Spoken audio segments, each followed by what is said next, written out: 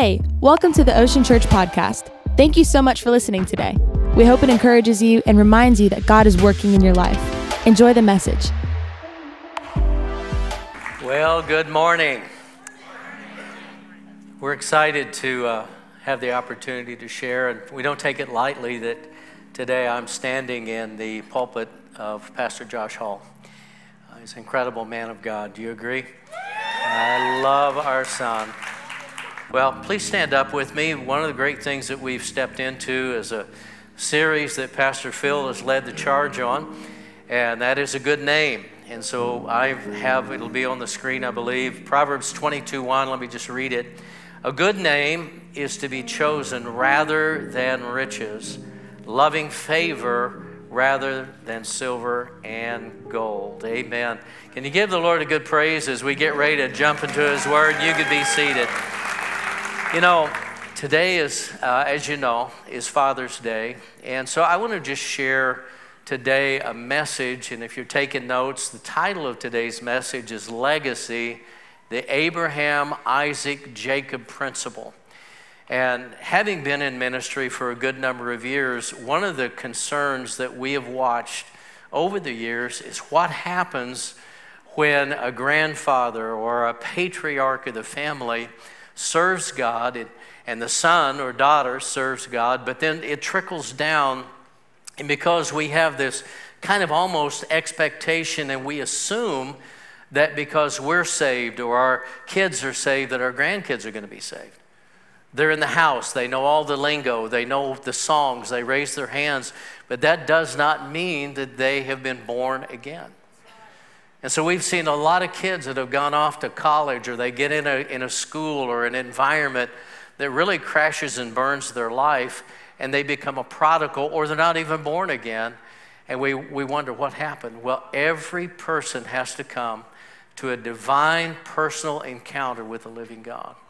So, you know, Cherie and I met in high school, 1973, and they're going to put a little picture up here. And, you know, we had now you know where Josh got his hair. That's 1973. We're 17 and 18 years old. And when we met, we, of course, fell crazy in love with each other. And as we've walked through life together, we have 3 children. Josh is our oldest son, and Hannah is our daughter, and then Timothy is our youngest son, and the ages are 44, 42, and 40 currently. And out of that crew, we have 15 grandchildren. And so Josh, as you know, Pastor Josh and Anna have 6, and our daughter, Hannah, has 6 girls, and they range from 21 to a year and a half. That's a big span. And then our youngest son, he's just the slacker. He only has 3. We don't know what happened there. So, no, just teasing. But he has 2 boys and a daughter. And we're just so thankful that over the years that God has been faithful to us. And, you know, as we walk through life, there are people that impact and influence our lives. And I think if you just pause for a minute and you think about who are the heroes in your life, who has impacted your life. And it doesn't necessarily have to be a preacher, although preachers impact our lives. We've had people that are sports figures. We've had those that are in the academic realm, the medicine realm to really impact our lives. But Dr. Lester Summerall was a great man of God. He was our pastor in South Bend, Indiana, and just incredible man of God. My father died when I was 19. And Cherie's dad, I called him Mr. I, Bob Ennis, he pastored until he was 80 years old and literally stepped into my life in such a phenomenal way to not only mentor, but bring correction and help and encouragement. And of course, I had the opportunity in ministry to co-labor with him. But we've had people that have impacted our life. But what about the bad influences? Because sometimes in our life we have good, the bad, the ugly, and maybe even the demon-possessed that we look at and we go, what in the world happened here? And that would describe my growing up. I was in church. My dad was the who's who of the church that we attended, but that's when he was in the building. Away from the building, he was a completely different individual. He was a womanizer. He was very violent, very narcissistic. As the oldest son, I took the brunt of most of the abuse. And so growing up, it was in churches one way, away from churches a different way. Well, that impacted my life in a negative way because I related those two examples. Well, that's got to be how God is. If God's upset at you, you do something wrong, that he's out to smack you and etc. Well, that's not the grace of God, and that definitely is not our loving Heavenly Father. Amen? Just not at all. But that's how things impact our lives. So we're going to look this today, as I said earlier, at really what is legacy. Legacy is a handoff of our character, patterns of behavior, our reputation. If you have a reputation, you've got older brothers or sisters that are in school before you, and you get in school, and when a teacher, you say, oh, good Lord, the Hall boys are here again. That's not a good reputation. Amen? But if a teacher goes, oh, I had your brother, had your sister, awesome, we're so glad you're in class, and hopefully you live up to that. But when we think about legacy, the point number one I want us to just lean into is the patriarch. Abraham was a patriarch, and he had two things happen. One, he had a divine encounter with God, and he had divine revelation. And we see that as a building process from Genesis chapter 12. And I want to read to you, there's 7 things that happen when God comes to Abram, and he says to him, I want you to get up and leave the land of your father, leave Ur of the Chaldeans, and I'm going to bring you to a land that you don't know about yet. And I want you to follow me. But here are 7 things that are going to happen in your obedience. Number 1 is, I will make you a great nation. Number 2, I will bless you and make your name great. You shall be a blessing. I will bless those who bless you. I will curse those who curse you. In you, all the families of the earth shall be blessed. And those are listed for us in Genesis chapter 12. But as we follow this relationship that God has now initiated with Abram, he starts off and he begins to communicate to him, and something happens that begins a pattern with Abram's life. Every place that he stops in his journey that God is leading him on, every time he stops, he builds an altar and he calls upon the name of the Lord. There's something that changes. He leaves an area and he has a brand new set of values, a God that he's serving.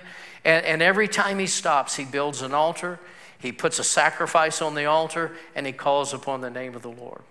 He's 75 years old, and God begins to speak to him in Genesis chapter 15 and Genesis 16 and 17. And in the dialogue, God begins to talk to him and begins to describe to him that, he's going to make him a father of a multitude. And he has a barren wife, and he has infertility issues. He's 75 years old, and he goes, I don't know how that's going to happen, but I believe you. And so there's some, he's talking to God. He said, well, do I make my servant my heir? Is he the one? And God says, nope. It's going to come out of your loins. And your wife is going to bear a child, and I'm going to reveal myself to you in a supernatural, powerful way, and I'm going to be El Shaddai to you. I'm going to be the God that is more, help me, than enough. He said, but I'm not just going to be El Shaddai to you. I'm revealing myself to you, Abraham, as Jehovah. And Jehovah, the term Jehovah, the name Jehovah means the self-existent God who reveals himself. And why is that significant? Because Jesus exemplified the revealing of the names of God in healer, shepherd, peace. Every name that is a character-driven, character-oriented name of God, Jesus came along and he represented those names. Amen? In John 14, when he was asked, we just want to see the Father. And Jesus said, if you've seen me, you've seen the Father. I'm a mirrored expression of the Father in nature and character. You want to know how God functions and how he operates? Just watch me. He healed the sick. He raised the dead. He ministered to people. He didn't go around hurting people. He raised people up and he loved them to life. Amen? That's who Jesus was, and that's who Jesus is today. So we see this continual revelation. And at one point, God says to Abram, come out of your tent. I want you to see something. So he brings him outside. See all those stars, Abraham? Yes, Jehovah, I do. He said, well, that's how your seed's going to be. The scripture says that Abraham believed God, and it was laid up to his account as righteousness. And then God takes him out and says, see all the sand? Yes, God, I see that. He said, that's how your seed's going to be. And the journey between 75 years old and 100 years old is a long time. And we know that there were some mistakes that were made. Sarah just keeps saying, I don't know how this is going to work, so why don't you just take my handmaiden? Her name's Hagar. She may not be as beautiful as me, but the reality is she can bear children. Are you with me? And so they have a child, and God goes, that's not the plan. I have a promised child from your loins. And as we see this progression, the book of Romans, the 4th chapter, leans in even stronger. And it says that Abraham began to call those things that be not as though they are. He began to call himself Abraham. He began to call himself the father of a multitude. And he began to believe God. And the scripture says that he did not consider his own body dead, nor the deadness of Sarah's womb. But he received the promise of God, and he was strong in faith, giving glory to God. Amen? You say, well, okay, how did all this happen? Listen, you don't have babies in an immaculate way, only one. The Immaculate Conception of the Lord Jesus Christ. So here you got a 100-year-old guy and a woman whose womb is dead, and you can just imagine in the tent at night. Come here, sweetheart. Come to Papa. Oh, did I say that in church? I'm sorry. The reality is that God had a promise that he gave that would come through Abraham and Sarah, and God brought a promised child, and his name is Isaac. And what we find in this journey is that God not only had confidence in Abraham, but it said, I have known him because I know that he will do what is just and righteous and pass this on. So there's a pattern that began. Well, in the book of Genesis chapter 22, and we're going to segue to the second part of this, and that is the promised son. The promised son has a godly heritage that's now been handed down. Isaac has been born. And in the birth of Isaac, we find that God has not only anointed, but he's asked the patriarch of the house, Abraham, he said, I want you to take your son, and I want you to bring him up on the mountain, and I want you to sacrifice him for me. The scripture doesn't say that Abraham prayed and fasted and went to council and just said, I don't know about this. No, it says he believed God. Say that term with me. He believed God. And when he did, he had a pattern of the sacrifice, building altars, doing exactly what God told him to do and calling on the name of the Lord. So the day that this time period came, Isaac is with his dad, and Abraham tells the servants, the lad and I will return. And they're going up the mountain, and Isaac says, Pop, we got the wood, we have the fire, you have the knife, but where's the sacrifice? And notice there's no fear in it because it's a pattern that he had watched his dad consistently, systematically do. So they continue up, and Abraham says to his son, Isaac, God himself, Jehovah, the self-existent God, will reveal himself and provide a sacrifice. We know that it's a type of Christ because later on, as Abraham represented the Father, he's sacrificing his own son with an understanding that even if he killed him, that God would resurrect him from the dead, to the point that Isaac is laid on the altar. Abraham raises the knife, and God says, Abraham, Abraham, and he stopped him from killing his own son. And they looked, and there's a ram caught in the thicket. And Jehovah Jireh, the God who provides, had provided a sacrifice.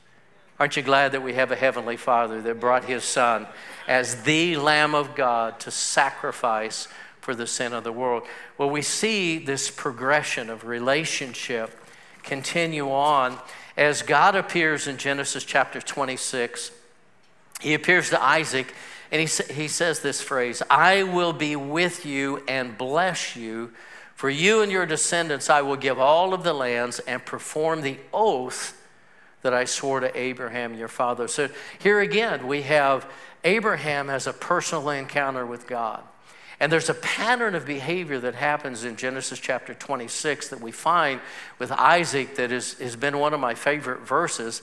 And that is that in Genesis 26:25, it says that Isaac built an altar, he pitched his tent, and he dug a well.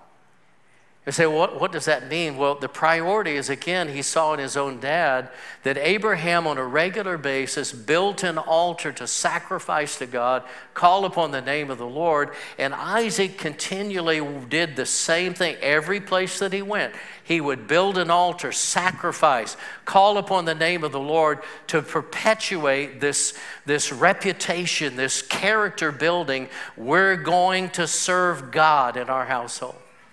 We're going to do what is both righteous and right. And in doing that, he established a pattern for his family, its reputation. And his son, later on, is Rebekah comes into the scene. And we see that Esau and Jacob come along. He's already got this pattern.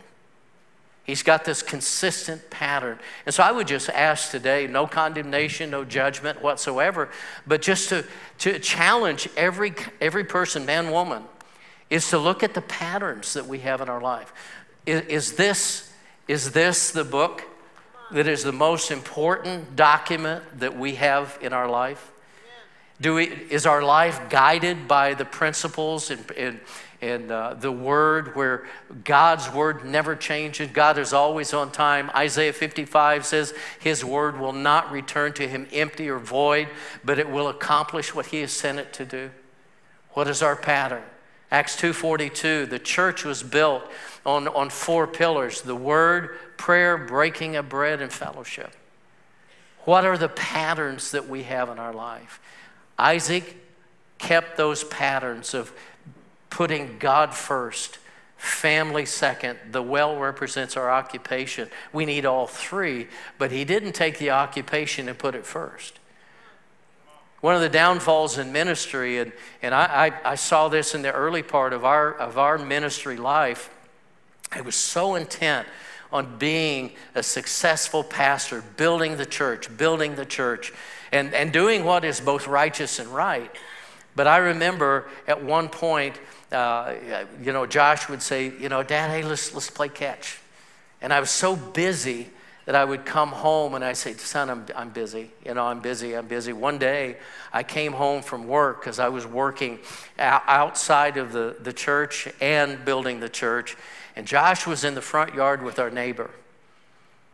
And I had said, I'm too busy. And one day he's in the front yard of the neighbor playing catch. And I saw that, and I said, hey, Josh, hey, son, let's play catch. He said, no, Dad, I'm busy. Wow. Wake up. And we began to prioritize God first. Say it with me. God first, family second, job third. Amen. And if we'll do that, God will take care of everything else. Amen.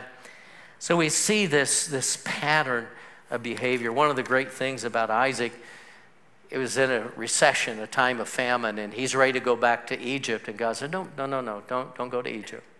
I'll take care of you. And the scripture says that Isaac sowed in the time of famine and reaped 100-fold.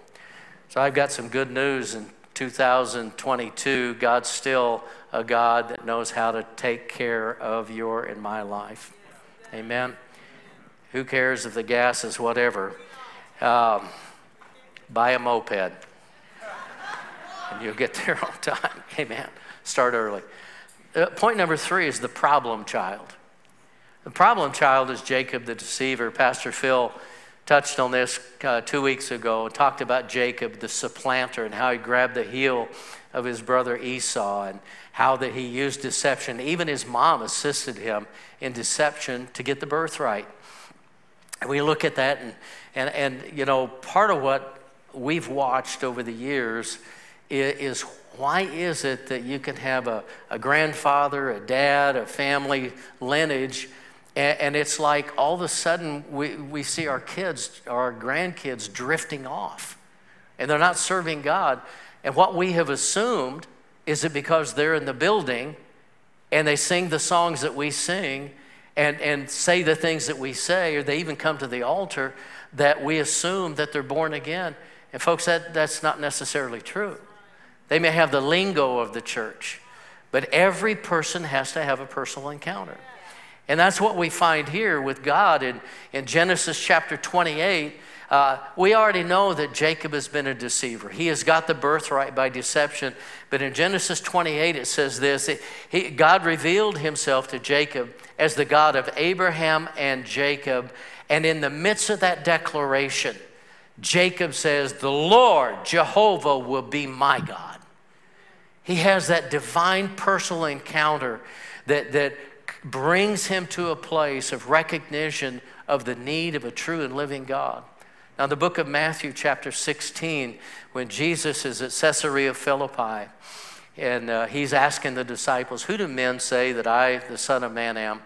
And the dialogue is this, well, we don't know. Some people think you're a prophet, a teacher, Jeremiah. Nobody knows. He said, well, who do you say that I am? Who do you say that I am? And we know the response was from Peter. And Peter said, well, you're the Christ. You're the Son of the living God. And Jesus said, well, Simon Bar-Jonah, flesh and blood didn't reveal that to you, but my Father, which is in heaven. And upon this rock I will build my church, and the gates of hell will not prevail against it. The church was not built upon Peter. It was built upon the revelation that came out of Peter's mouth. You're the Christ. You are the anointed one.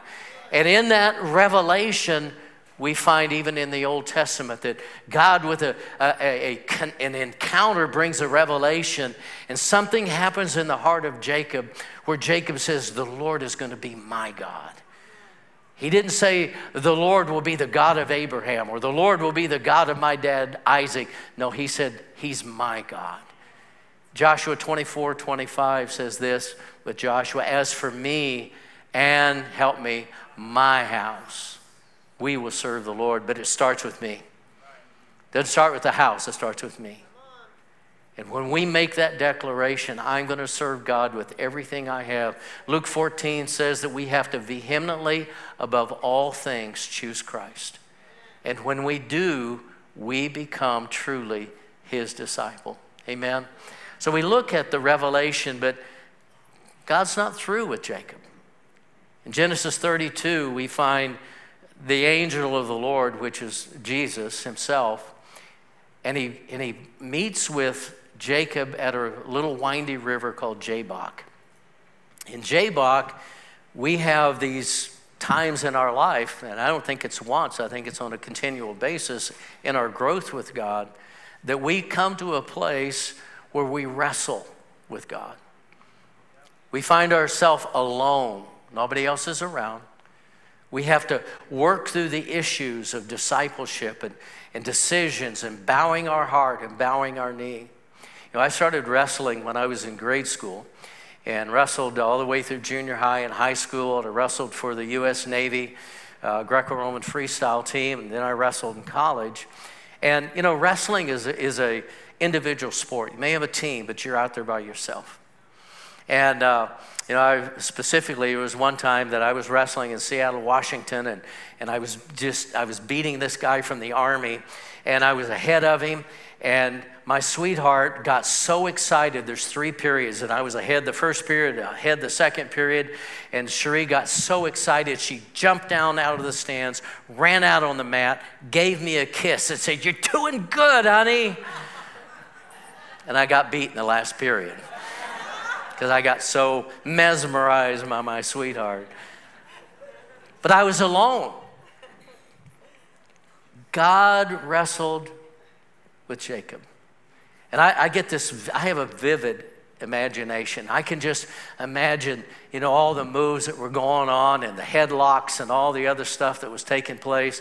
And Jacob has got, I don't know, he's probably got his arm around his leg saying, "I'm not going to let you go till you bless me. You got to bless me. You got to bless me." And what's your name, by the way? Why do you keep asking about my name? I'm not going to let you go till you bless me. And the Lord said, "Well, before I bless you," he touched him in the hollow of his thigh, touched him in his flesh, and said, "That has to die. Your will, your own plan, your processes have to die to really be in my plan." And he touches us in the hollow of his thigh, and we see Jacob now, he's, "Well, you blessed me, but you hurt me. You knocked out my thigh." And he walks with a limp, but that limp is not about pain. That limp is about identity. That our identity is not in who we are. It's not about our plan, our will, our purposes. Our identity is wrapped up, "God, what do you have for my life? What do you want for my life?" And in that process, he says, "I'm going to change your name." And he changes it from deceiver to Israel. That he would now carry the name that a nation carries, so that he could perpetuate the blessing and the anointing of Almighty God, so that the patterns of behavior, the character, the reputation could be passed down through legacy to say, "As for me and my house, we're serving God." What we do is we build altars. What we do, we call upon the name of the Lord. And it's not about a forced behavior. This is about example. This is about living holy and living righteous and living right. I would just say that I heard this years ago, but change is inevitable. Growth is optional. Every one of us go through changes. This year I'm 67 years old, and I look in the mirror and I don't know where that guy came from. I don't think that way in my brain until I look in the mirror. I think I'm taller than I am until I stand close to somebody that's bigger than I am. I think I have more hair than I do. And then I see a reflection off of a light, and I go, some guys parted on the right and some guys parted on the left, but some of us have departing, and we're trying to hang on to what we have. There's change. Change is inevitable. What are we going to do with change? Are we going to grow? Or are we going to shrink? Amen? Change isn't change until we change. We need to break patterns of behavior that maybe have plagued our family for a long time. I want to end with this. The last point is the prodigal. We're all familiar with the prodigal son. Really, this story is not about the prodigal son. It really is more about the grace-filled Heavenly Father. Prodigal went out, took his inheritance, wasted it on riotous living, and he came to himself at a place and he started rehearsing this speech. If I just go home, here I am in a pig pen, if I can just go home, I'll say to my dad, "Hey, Dad, I've really, really messed up. And I'm not worthy. I'm so ashamed. I'm not even worthy to be your son. But if you just let me live where the servants live, do what the servants do, I really messed up out there. But if you just let me come home, I don't need a title. I don't need a house. I just let me live with the servants." And he's making this speech internally on his way home. All the while that he has been gone and making this, a mess of his life, the father Incredible Father is waiting. He's probably looking at his watch saying, he's running out. I know he's out of money. He's really messed up. But he sees this probably the dust coming off of this young man walking toward the house. And the father looks and he says, that's my boy. I'm going to tell you today, if you've been away from God, if you're a prodigal, the Father's like this. He's just waiting. How many of you have prodigals as parents or grandparents? How many of you have prodigals out there you believe in God? Come on, raise your hand up real high. God sees your hand, and he knows your need, and he knows how to get to these kids. And they're coming home. Are you with me? But he's waiting. And the closer the son gets, the father runs out to him. And when he gets to him, the son starts rehearsing this speech. He starts rehearsing. And the father's not listening to his speech. The father's barking orders. Kill the fatted calf, get a ring, get sandals, get a robe. Whew, this boy stinks. Let's get him a bath. My son who was dead has come home. No condemnation, no judgment, not a list. If you're coming back in the house, these are 5 things that I expect of you. None of the above. The grace-filled, loving to life Heavenly Father is just like that today. And if you've ever been a prodigal, if you've ever been away from God, God is waiting with his arms stretched out.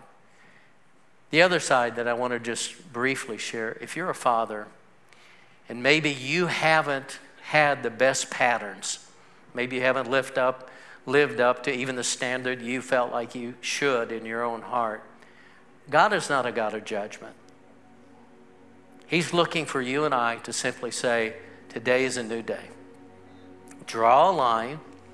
Isaiah 43 says, behold, I will do a new thing, shall you not know it?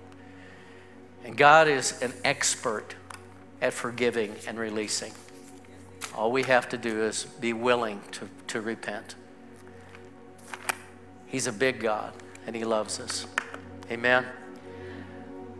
How do we build a legacy? Start. Just start.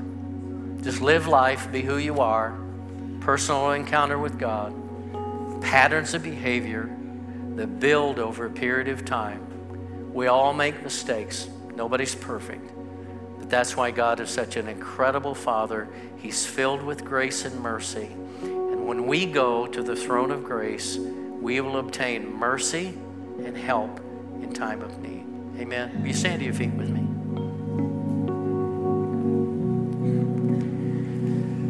If you just bow your head for just a moment, I'd like to invite our altar team to come to the front, if you will.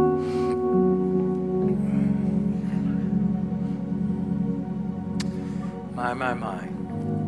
There are going to be people up here at the front that are ready to pray for you and stand with you. If you're a parent and you're believing God for your kids to come home or your grandkids to turn, I love the scripture in Acts 20 that says this: we commend them to the word of his grace, which is able to keep them. God knows who and how to get to them, even better than we do. Amen. He cares more for them than we do. But if you just bow your head for just a moment, if you're in the house, if you're watching online, you say, man, I'm one of those prodigals. I've been away from God, and today's a day. It's a day to turn and come back to Father's house. If that's you, would you lift your hand up real high? Thank you. Thank you. I see your hands. Thank you. God bless you. Keep them up for just a minute. Thank you. Thank you. The Lord knows, and he loves you. He doesn't hold anything against you. You can put your hand down. He has nothing against you. The only thing he has is mercy and love and forgiveness. If you're in a position as a dad and you're saying, man, I have definitely not lived up to what I should be or should have been, and you're feeling condemnation or even shame today or a failure, would you just lift your hand? Nobody's looking around, just me. Okay, thank you. God bless you. Thank you, guys. Thank you, thank you, thank you. Anybody else? You can put your hand right back down. Thank you. Thank you. I see your hands, guys. Thank you for your courage. None of us are perfect. Just start today. You know, and I just feel them really strong in my heart. It may mean that you communicate with your kids, even maybe your grandkids, I don't know, that you need to ask for forgiveness. Humility is a powerful, powerful tool to bring restoration. Amen. Well, our altar team is here. You can look back up. Our altar team is here to minister. And if you raise your hand for any capacity, if you haven't been born again, we want to pray with you. And our team is here to minister to you. And as I dismiss, just the altar is open, and you can come at any time while our worship team leads. So let me pray over you. Father, thank you for who you are. Thank you for your love, your mercy, your compassion. And Lord, I just pray, Lord, as we just looked at the word today, whatever you speak, I know that you're speaking to people. And Lord, we're going to go home, take something away with us today. And we bless you, bless your people in Jesus' name. Amen and amen.